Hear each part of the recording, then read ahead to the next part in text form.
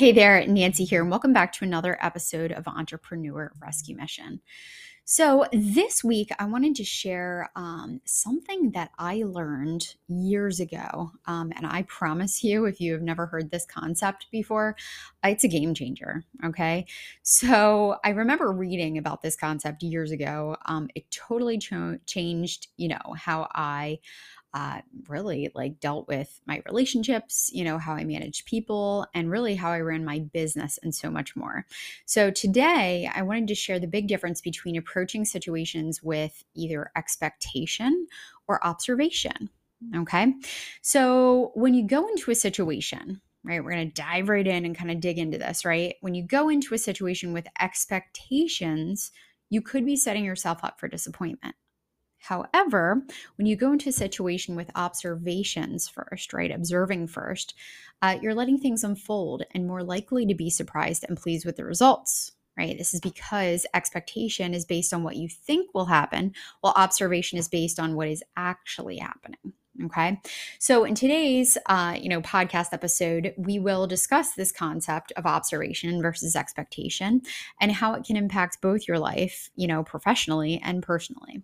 So, first, let's talk about expectation, right? So, expectation is based on what you think will happen in a situation. If your expectation does not match the reality, you may be disappointed. And I want to give you some specific examples, okay?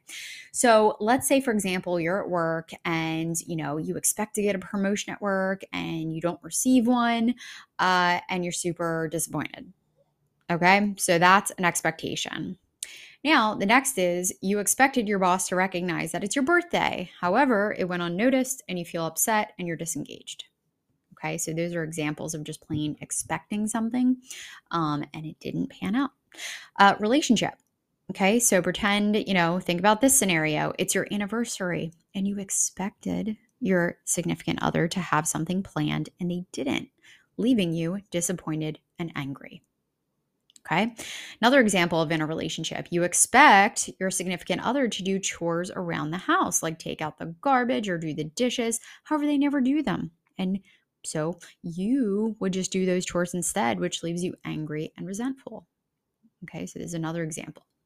Let's say if you have a team, you hire a team member and you tell them you need a bunch of things done. You circle back around and the things you needed done are not done properly or how you would like them to be done. And you're angry and disappointed and you're thinking about letting that team member go.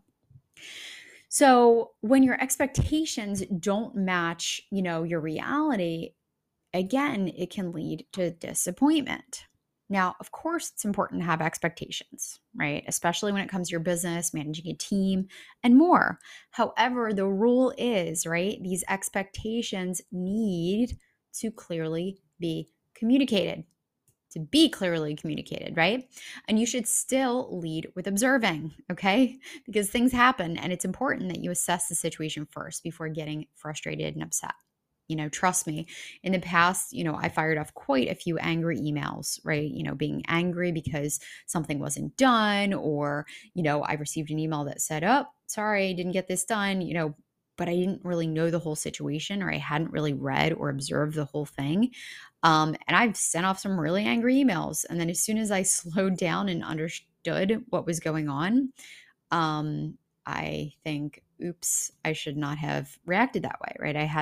I should have, actually assessed the situation to see what was going on, right?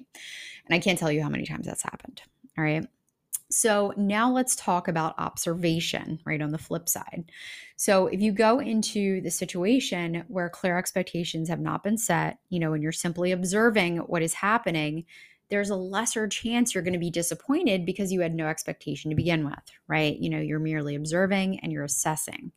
So let's look at the same examples as I talked about, previously, and we're going to use observation, okay, along with some tips for communication.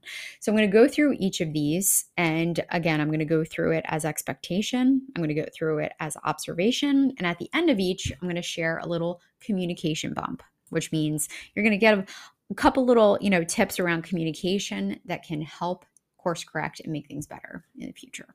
All right. So let's go back to that work example. So the expectation was, if you expect to get a promotion at work but didn't receive one, you're going to be disappointed, right? So instead, you can do observation, which is it's a normal day at the office, right? You do your work as always and you work hard to ensure you're meeting your goals. All right. Next, your expectation, right? You expected your boss to recognize your birthday. However, it went unnoticed and you feel upset and disengaged. All right. Now, if we did observation, you didn't say anything about it being your birthday and it was just a regular day at the office, right? So it's just, what it is. Now, if we're able to kind of add communication on top of that, right? Clear communication is such a game changer when it comes to actually having your expectations and your observations meet, right? So, what that could look like is, clearly communicating your expectations and what you're working towards with your boss, right? Clearly letting them know that you're working towards a promotion and asking them for feedback, right? To help you get there, right? If they don't know that you're working towards these promotions, they don't know, okay? Some do, obviously, but, they have a lot on their plate as well. So it's important that you do ask for that feedback and you let them know that's what your big goals are. Now, if it's your birthday, tell people, okay? If you'd like it to be recognized, tell people, right? Otherwise, again, people have lots going on in their life, and, having them or expecting them to remember your birthday without even mentioning it can, obviously set you up for disappointment if that is the expectation that you have. Now, relationship. Okay, this is one of my favorites. And again, this is where this all kind of applies the most, in my opinion, especially, in the way that it's been such a game changer for me. So let's say you had that expectation, right, that it's your anniversary and you expected your significant other to have something planned and they didn't, which left you disappointed and angry. Now, if we have that in observation mode instead, let's say, when you ask your significant other if they have something planned and they do not, you suggest planning something together. Okay. So you observe, all right, well, you don't have anything planned. Well, want to do something together?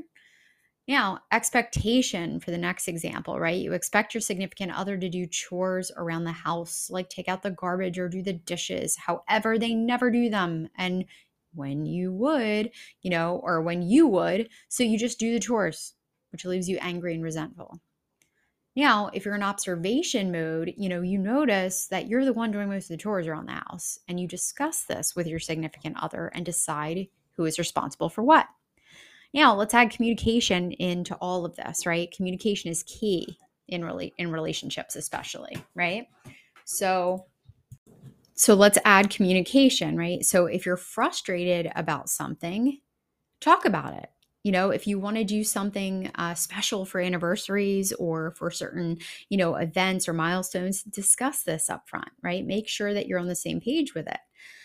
Having unrealistic expectations when our significant others have no idea what they are is setting the relationship up for trouble, And if you're building resentment because you're doing all the chores around the house, have a discussion about it, right? And I don't mean an emotional discussion, I mean a facts discussion. For example, this is what's happening, and I would like to put together a plan to make it better. Right. In fact, this is advice I actually got from my brother and my sister-in-law. I remember them saying that one of the best things that they did, in their marriage early on was assign jobs. And I know it sounds so silly, but I carried this over in my own marriage because it's brilliant, right? So what I mean by that is there's certain people who are responsible for certain things, maybe one takes the trash out, right? It's just their thing that they do. Maybe another person, folds the laundry. Maybe another person does the laundry. Maybe someone is in charge of cooking dinner, on certain nights. So it's important, right, to set that communication out there and set that expectation so that obviously there's clarity there. Okay.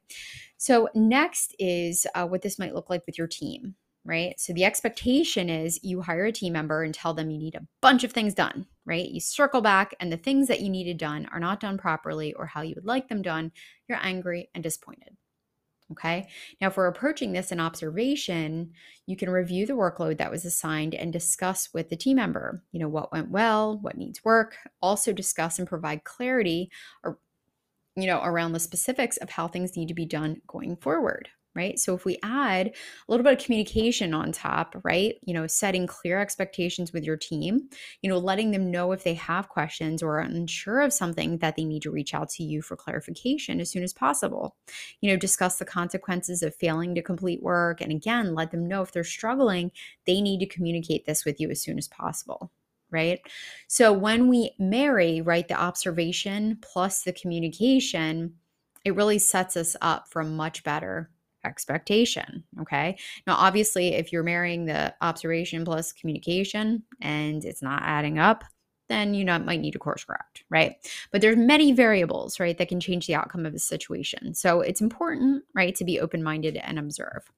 Every situation is going to be different and should be observed as such, right? You can see how communication, like I mentioned, is key to ensuring, right, a desired outcome. So as long as things have been fully communicated and clear expectations have been set, that's going to get you closer, right, to that expectation. And again, if you're not achieving your desired outcome, then deeper digging might need to be done. And obviously that depends on the situation. Okay. In conclusion, I hope this really provided some insight, around this concept. In most situations, now I try to observe things before getting frustrated. It's really helped to be such a game changer and helped in so many situations, rather than jumping to conclusions and feeling frustrated.